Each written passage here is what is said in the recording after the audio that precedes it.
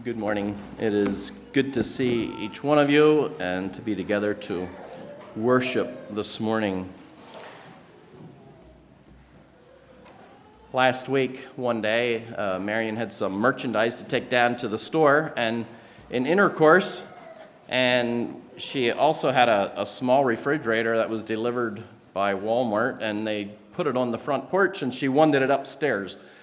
So she was asking me if I would go along to manhandle this refrigerator upstairs, and I agreed to do that. And she also enticed me a little bit. We can stop and get something to eat. It was after lunch and we hadn't eaten yet, and so let's go make this run. And so it sounded like fun, and I could do something that needed to be done. And so we went down and got the refrigerator upstairs.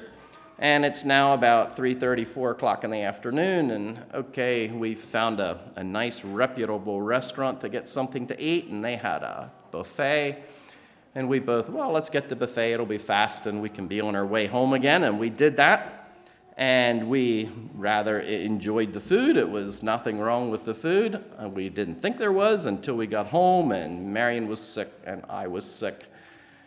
And so we compared notes, and we said, there's really only two things that we ate that were alike, and they were the salad, and we had some deep-fried shrimp, and it's very unlikely from deep-fried breaded shrimp that you would get ill.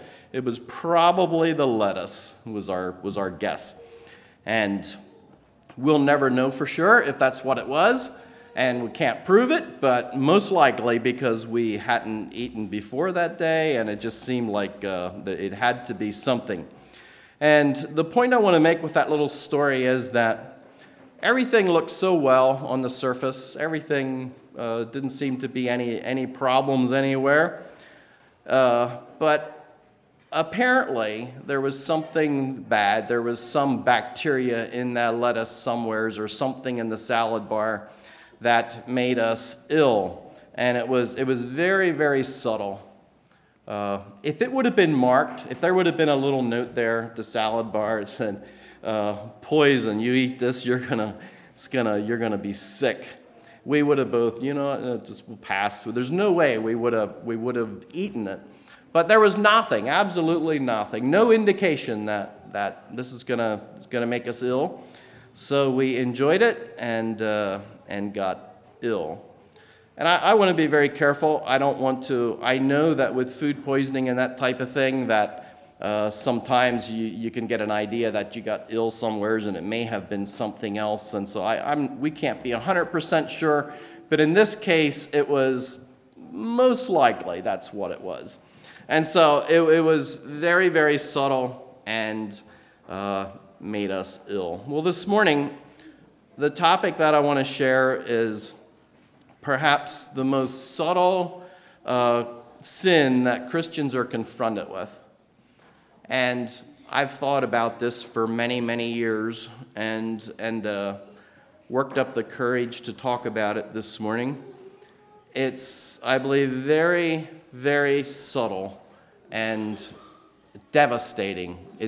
I believe there's probably, my personal opinion is there's no sin that affects churches more than this one, and in such a subtle way. We know, as Christians, we know to stay away from immorality. We know to stay away from porn and illegal drugs and alcohol and tobacco and stealing and lying, cheating and all those types of things. We know that it's just, you stay away from it. We understand that.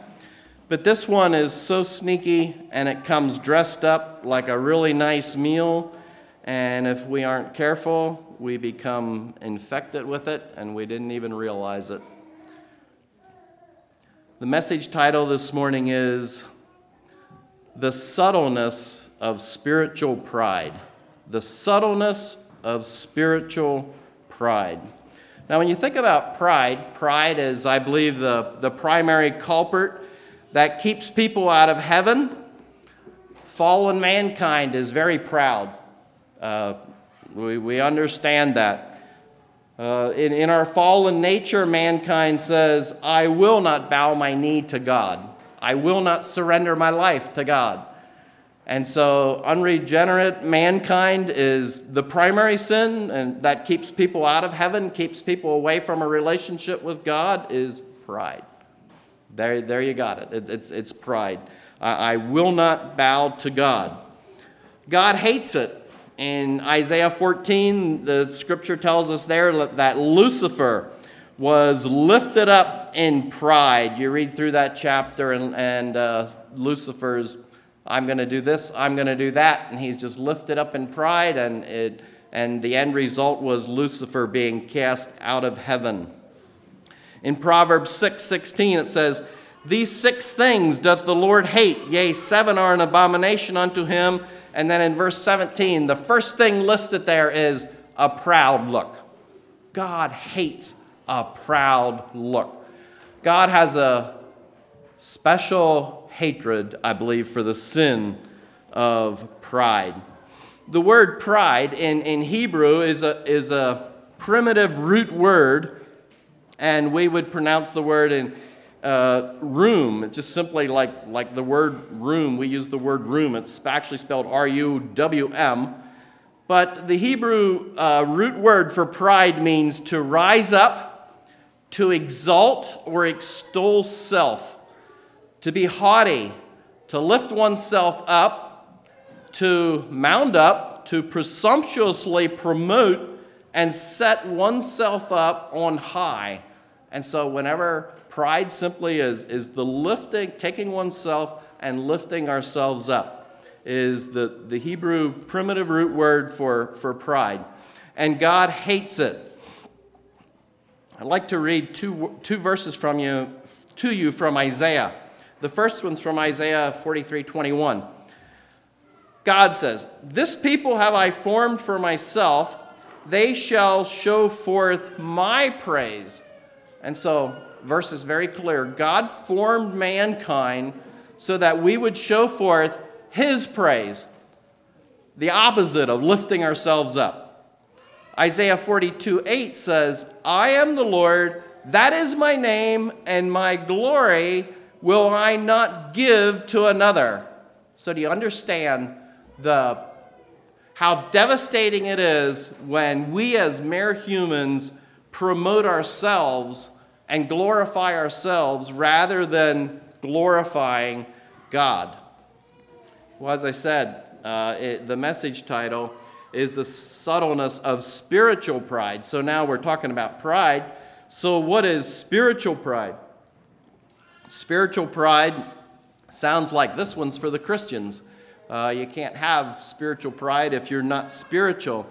So for those of us who are born again, we're spiritual. We're in God's kingdom.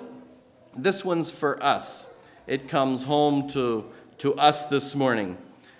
I believe the truth is that Satan never gives up.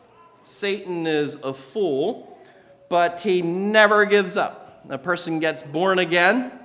Satan is, in a sense, defeated, and in another sense, he doesn't give up. He says, well, they're in the kingdom, but I'm not giving up, and I'm gonna go after them with everything I have. And one of the ways that Satan loves to go after Christians is in the area of spiritual pride. He keeps trying to poison us. Satan says, so now they're spiritual. I'll do my best to infect their spirituality and to get them to experience spiritual pride. In Romans chapter 1 and verse 7, just like to read to you part of a verse there. You need not turn to it. But spiritual giant Paul, if you will, wrote the book of Romans. And here we have the Apostle Paul, and he's addressing the church at Rome.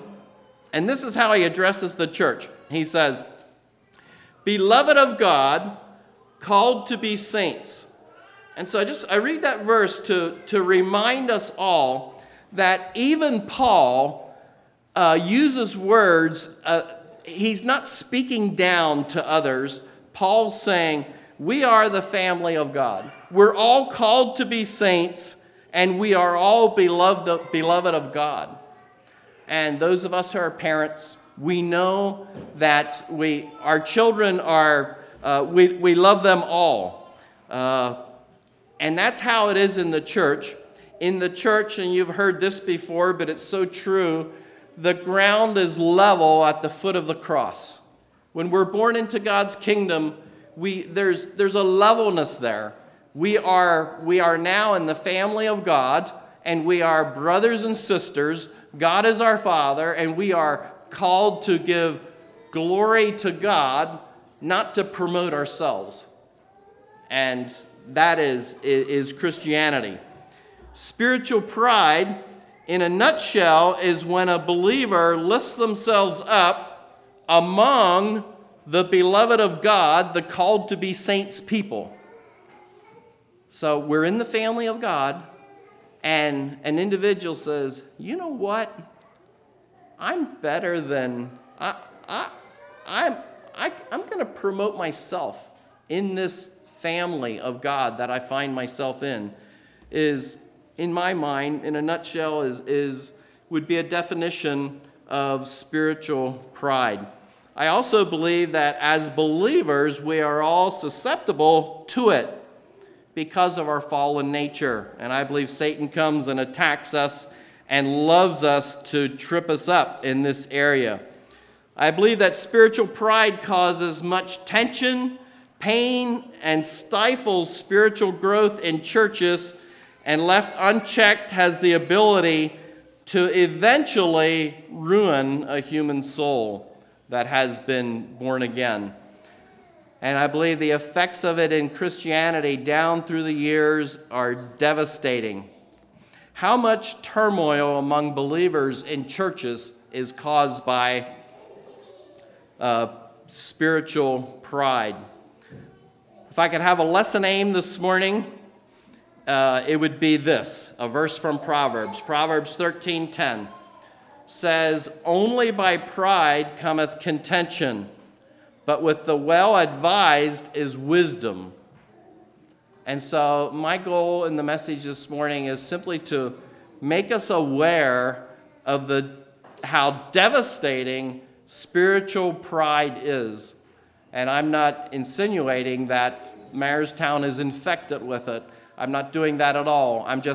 I want us to be aware, and I want us to be aware that when and if there is contention in the body of Christ, Proverbs 13:10 says, "Only by pride cometh contention." And so somewhere, someone or a group of people is lifting themselves up. But with the well-advised is wisdom. And it's my desire that all of us would be well-advised this morning in this area. Let's go for the text this morning. Let's go to Matthew chapter 20. Matthew chapter 20. And you will quickly notice that this is a very familiar portion of Scripture. My guess is that about every 7 years this shows up in our Sunday school curriculum, and probably many of you have taught this many times.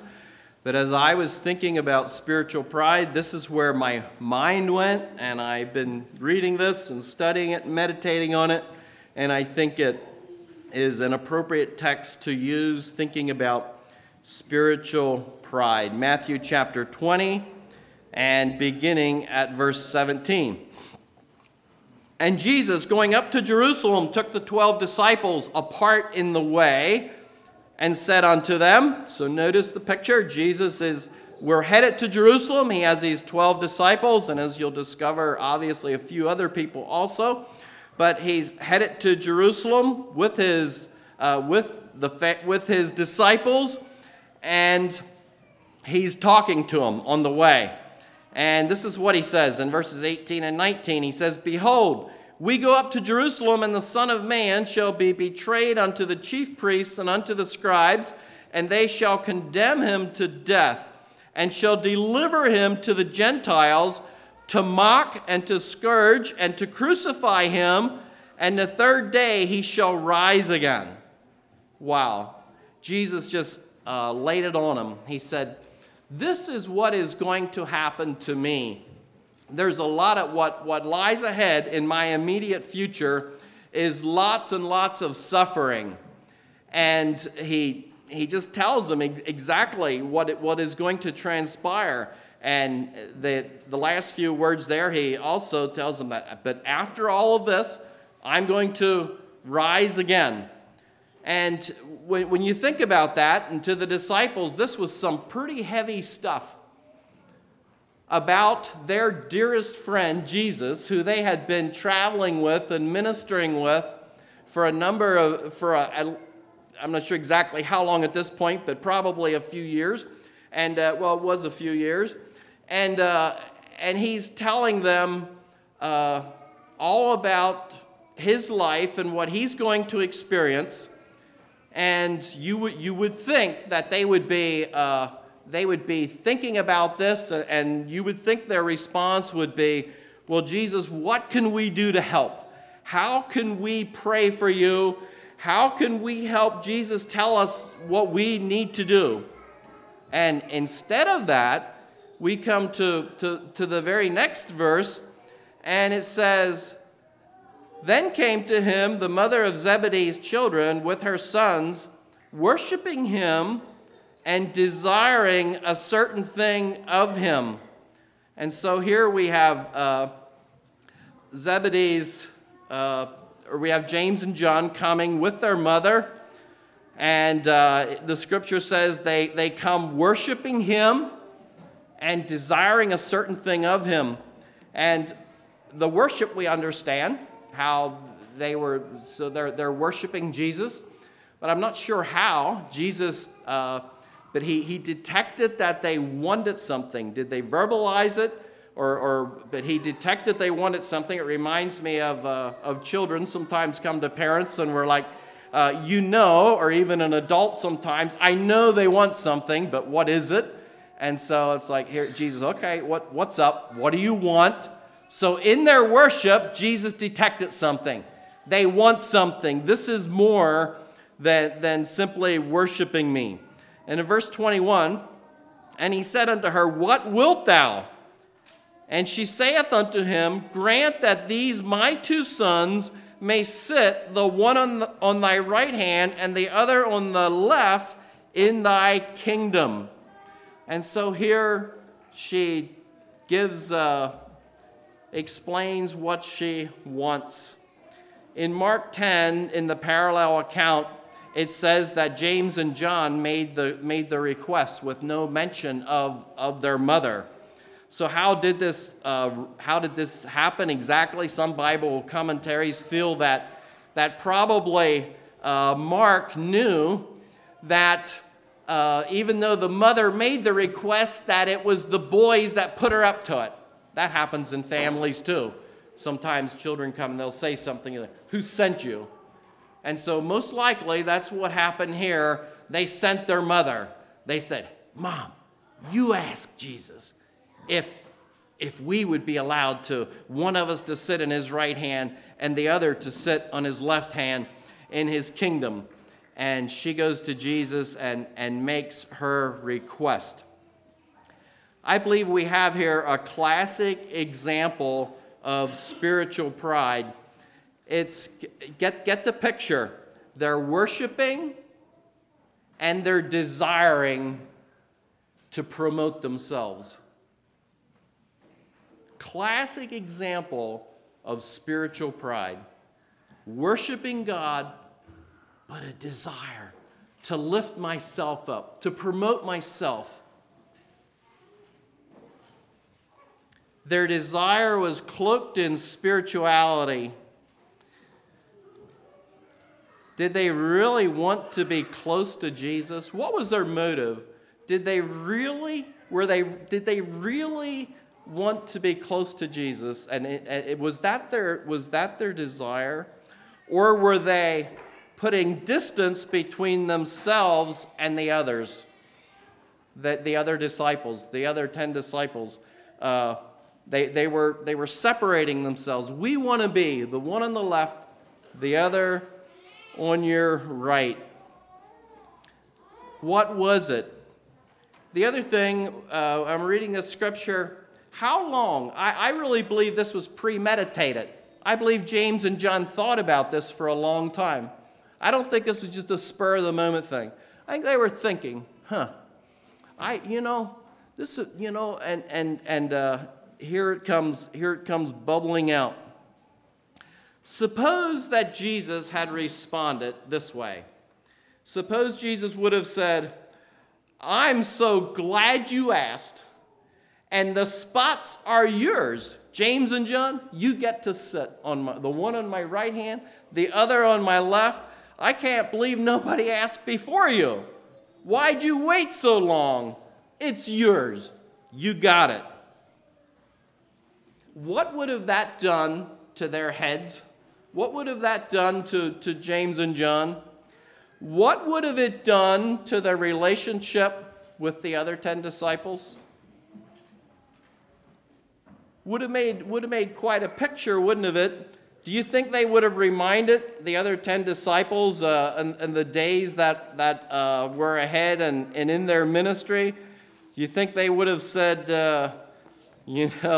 don't forget, we're the guys that are sitting, the one on the left, one on this side of Jesus, and I'm sitting on that side of Jesus. Don't forget, Jesus assigned that to us, and those are our spots. And you guys, you're just, there's this gap between us. Do you see, I believe what James and John really wanted was a name for themselves. That's what they wanted. They wanted a name for themselves. They wanted the other 10 disciples and all the other believers to say, whoa, James and John, they're not just, they got a position. They're high and lofty. They have a name for themselves. I mean, Jesus himself told them that they get to sit the one on the right hand and the other on the left. These are no ordinary people. They got a name. They have a name for themselves. And I believe that is a really, really big problem. There is only one person who has a high and a lofty name, and it's Jesus. I want to read two verses from you. The one's from Ephesians and the other one from Philippians. The first one describes Jesus. It says, far above all principality and power and might and dominion, and every name that is named, not only in this world, but also in that which is to come. And then the verse in Philippians says, wherefore God also hath highly exalted him and given him a name which is above every name. That's Jesus. A name above every name. And when you and I have a desire within us to have a name for ourselves, we just ate some poison on the salad bar. We got something bad. We got some bacteria that's beginning to work in our spiritual life, and it's going to manifest itself real quickly in some very unpleasant and unseemly ways. And it's going to create a lot of havoc. We're doing two things when we have a desire to have a name for ourselves. There's two things that we're doing. The first one is we're setting ourselves up, and the second one is we're setting ourselves apart from the rest of the body of Christ. Those are the two things that we're doing, and they're both terrible things to do. In verses 22 and 23 in our text this morning, Jesus said no. They wanted to set themselves up, and Jesus said no. In verse 22, Jesus answered and said, ye know not what ye ask. Are ye able to drink of the cup that I shall drink of, and to be baptized with the baptism that I am baptized with? They said unto him, yep, we can do that. We're able. And he said unto them, ye shall drink indeed of my cup, and be baptized with the baptism that I am baptized with. but to sit on my right hand and to sit on my left is not mine to give, but it shall be given to them for whom it is prepared of my Father." So Jesus said, "No, I'm not going to allow you to set yourself up." Now notice the setting themselves apart. Verse 24 says, "And when the 10 heard it," or the other disciples, "they were moved with indignation against the 2 brethren." You know what the other 10 disciples, do you know what I believe they observed this happening? James and John are like, we're going to set ourselves up. We're going to set ourselves up. We're going to set ourselves apart. And Jesus said, "No, you're not." And I think the other 10 disciples, they observed this whole thing happening, and they responded the same way that you and I respond sometimes today in situations. We say, "Who do you think you are?" James and John, who do you think you are to make a request like this? Who do you really think you are? And they were moved with indignation against them.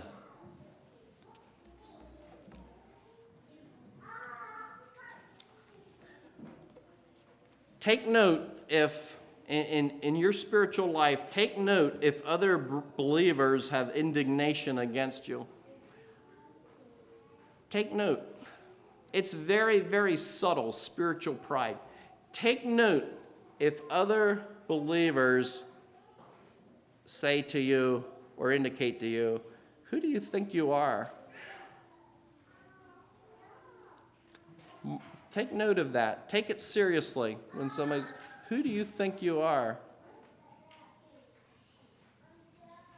Don't just brush it off as being persecuted for righteousness' sake. Take note of it too if there's 10 of them or if there's a lot of them. I have observed that in many instances, people that I believe are infected with spiritual pride, they live their Christian lives, and they might say, "Well, I'm being persecuted." And my observation is that there's a bunch of people that have indignation against you because of who you think you are.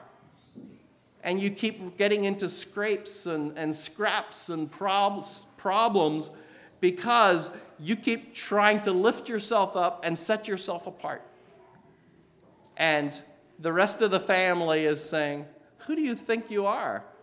And sometimes they even say something to you or what have you. And so let's be careful that we don't brush it off if that is a pattern in our Christian lives. Now, I need to get very practical about the subtleness of spiritual pride. How is it detected? How can we avoid it? I believe that one must carefully examine our motives in everything. We must carefully look at our motives. What are my motives in this? James and John they were motivated. And they were motivated by something that was not good. They wanted to lift themselves up, set themselves apart. Their motivation was wrong. And so in my life and in your life, we need to be constantly examining and thinking about what's motivating me. What's motivating me? Why am I doing what I'm doing? Is this about glorifying the name of Jesus, or is this about making a name for myself? There's some practical things to think about, and there's many others, just some of the things that I thought about.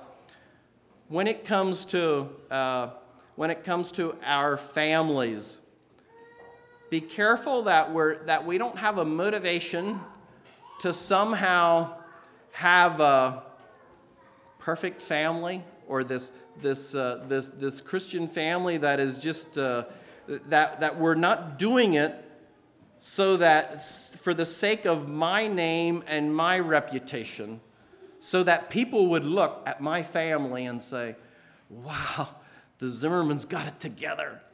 Just look at them. They do everything. And that's what's driving me to make this, to have this name for myself and my family. Be careful of that. Examine your motive. Remember, we're lifting God's name on high. We're worshiping Him. We're blessing Him. We're not making a name for ourselves. We're worshiping the name of Jesus.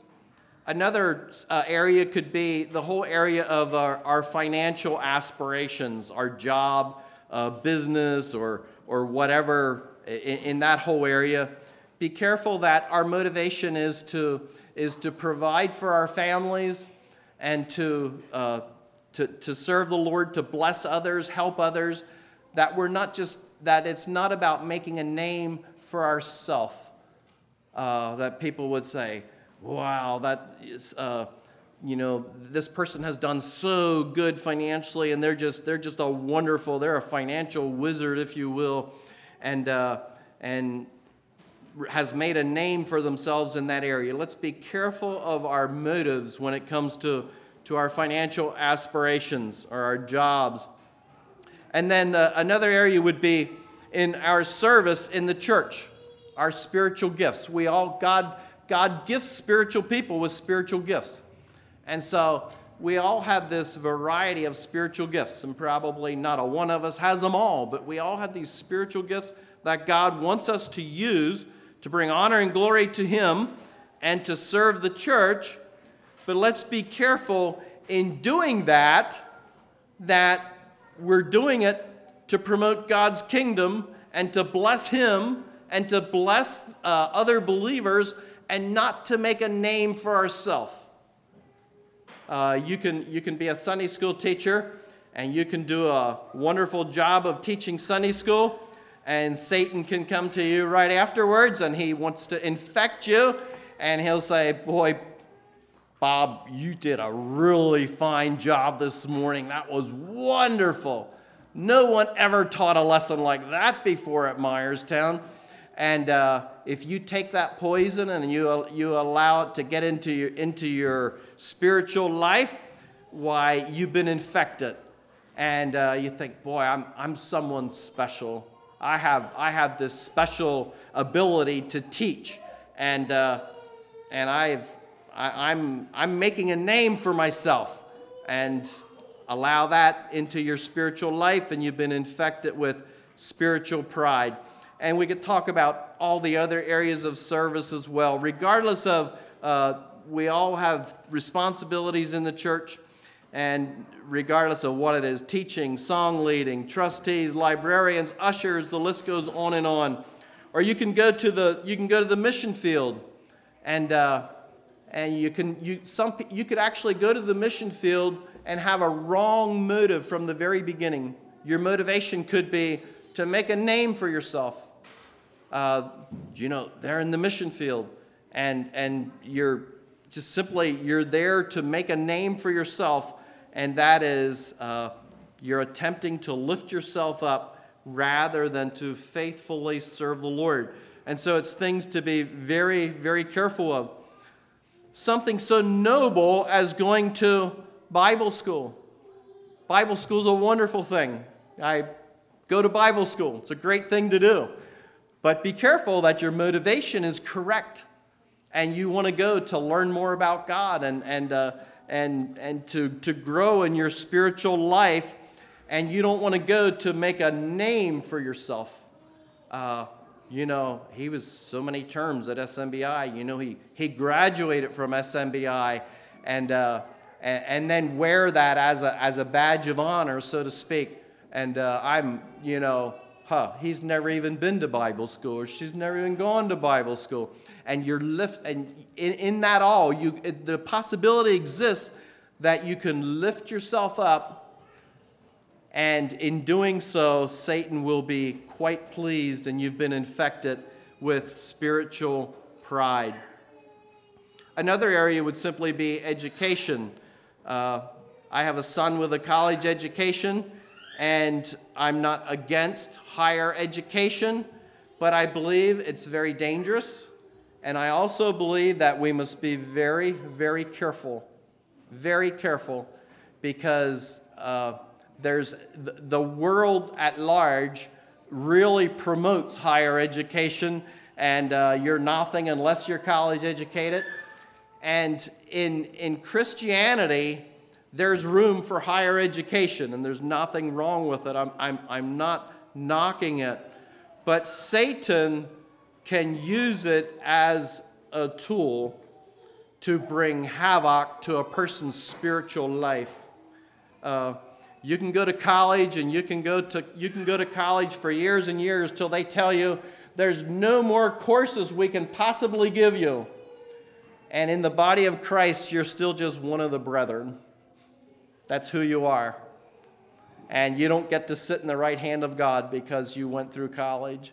And you get what I'm saying. It's a very serious thing. And Satan just loves to use it to get into a person's life and into their head and to make us think that we're someone special.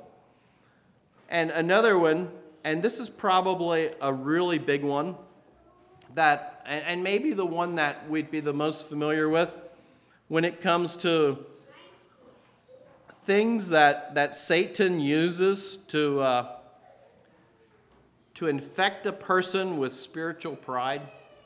Let's think a little bit about personal convictions. Personal convictions, personal standards, I'm all for them. We all need to have them as Christians. We need to have personal convictions, and we need to have personal standards. But when I take my personal convictions and standards and look at other people and say, their standards obviously aren't what mine are.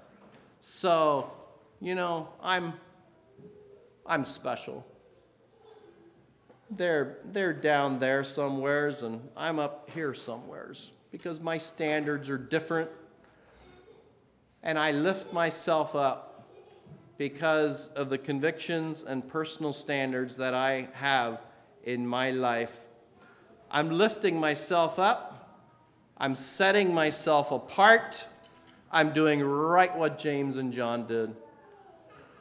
Lord, could I sit on your right hand? My brothers sit over there in your left hand. The rest of these disciples, they can just be elsewhere. I don't really care where they're at. But we have a place of prominence. We have a special place because we're special people.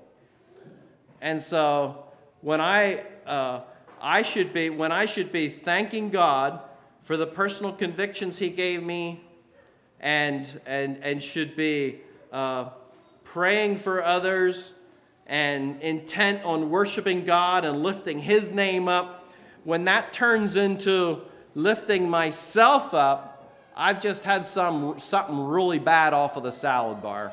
Something really bad. And it's infecting me, and it's going to infect the relationships with other believers. And it's not good. It is not good, and it can be very, very devastating.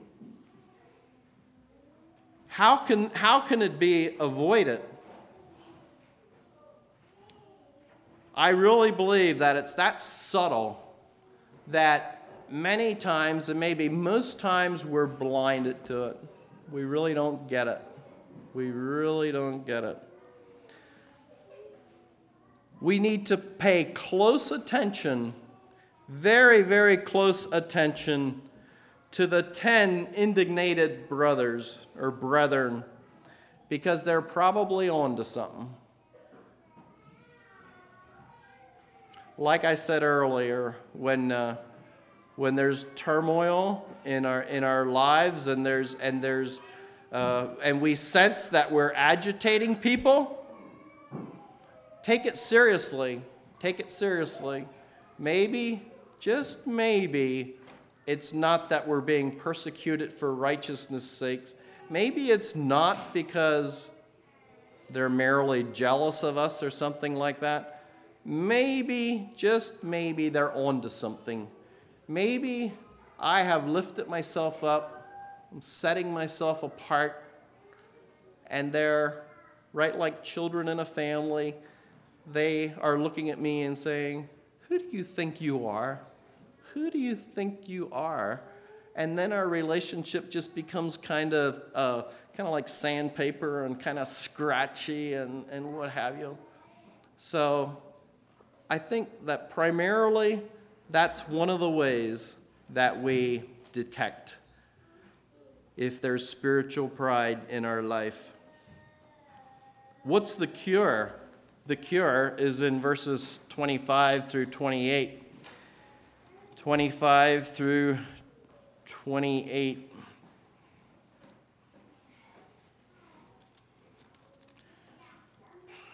Where am I at here? Did I flip a page? I lost my place.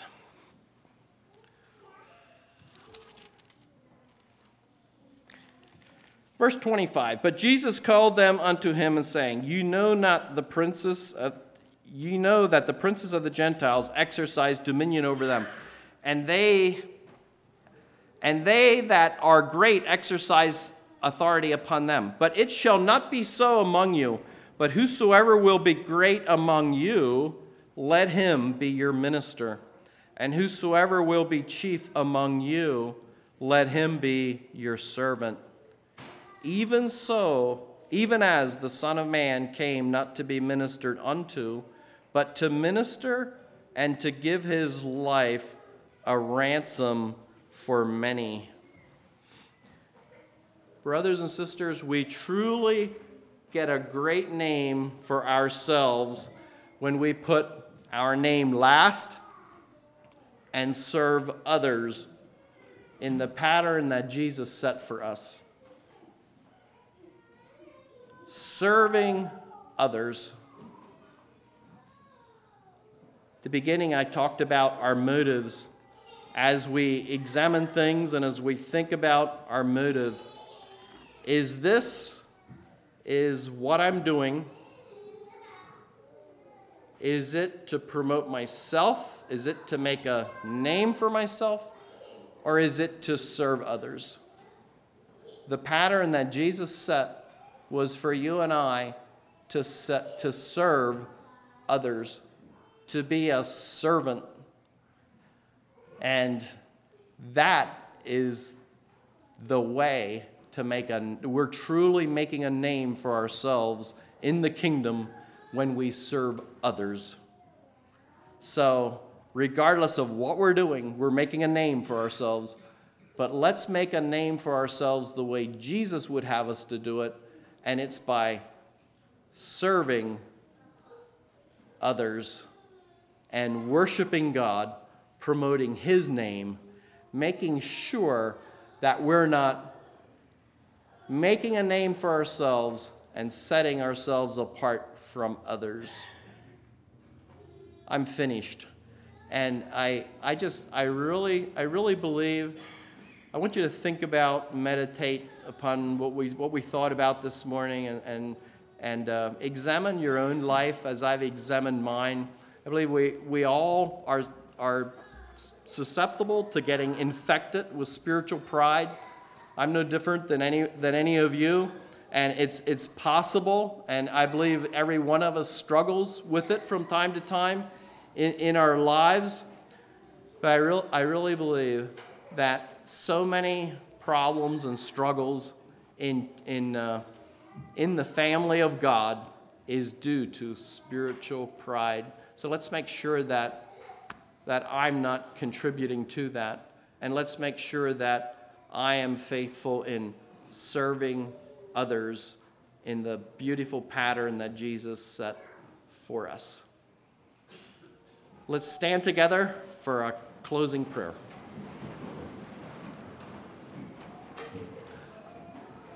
Lord Jesus, I thank you for coming into this world and giving your life so that we could have spiritual life. As we looked into the scriptures this morning and reflected on the seriousness of spiritual pride and know that Satan never gives up. He keeps coming after even your children when they're in the kingdom. Lord, help us to carefully examine our own lives and to make sure that we're not caught up in this awful sin that Satan loves to trap us in. And if we find ourselves in it, Lord, help us to have the courage to repent and to renounce it and to return to making a name for you rather than making a name for ourselves. Help us to carefully examine our motives in everything that we do in life. I thank you for the family of God. I thank you for the beauty that is in the family of God. And I thank you that in the family of God, there's accountability. And so let's be accountable to one another. And when people are looking at us and saying, who do you think you are? Let's take it seriously and examine our lives and the motives that we may have in the things that we're doing. I thank you for all the gifts that are in the family of God and the way that people exercise them, and we are blessed by one another as we do that. But help us to always keep everything in its proper place and to be furthering your kingdom and not furthering ourselves. As we leave here this morning, Lord, I ask that you would watch over, protect us, and bless us and help us to be a blessing to others this week. In Jesus' name I pray.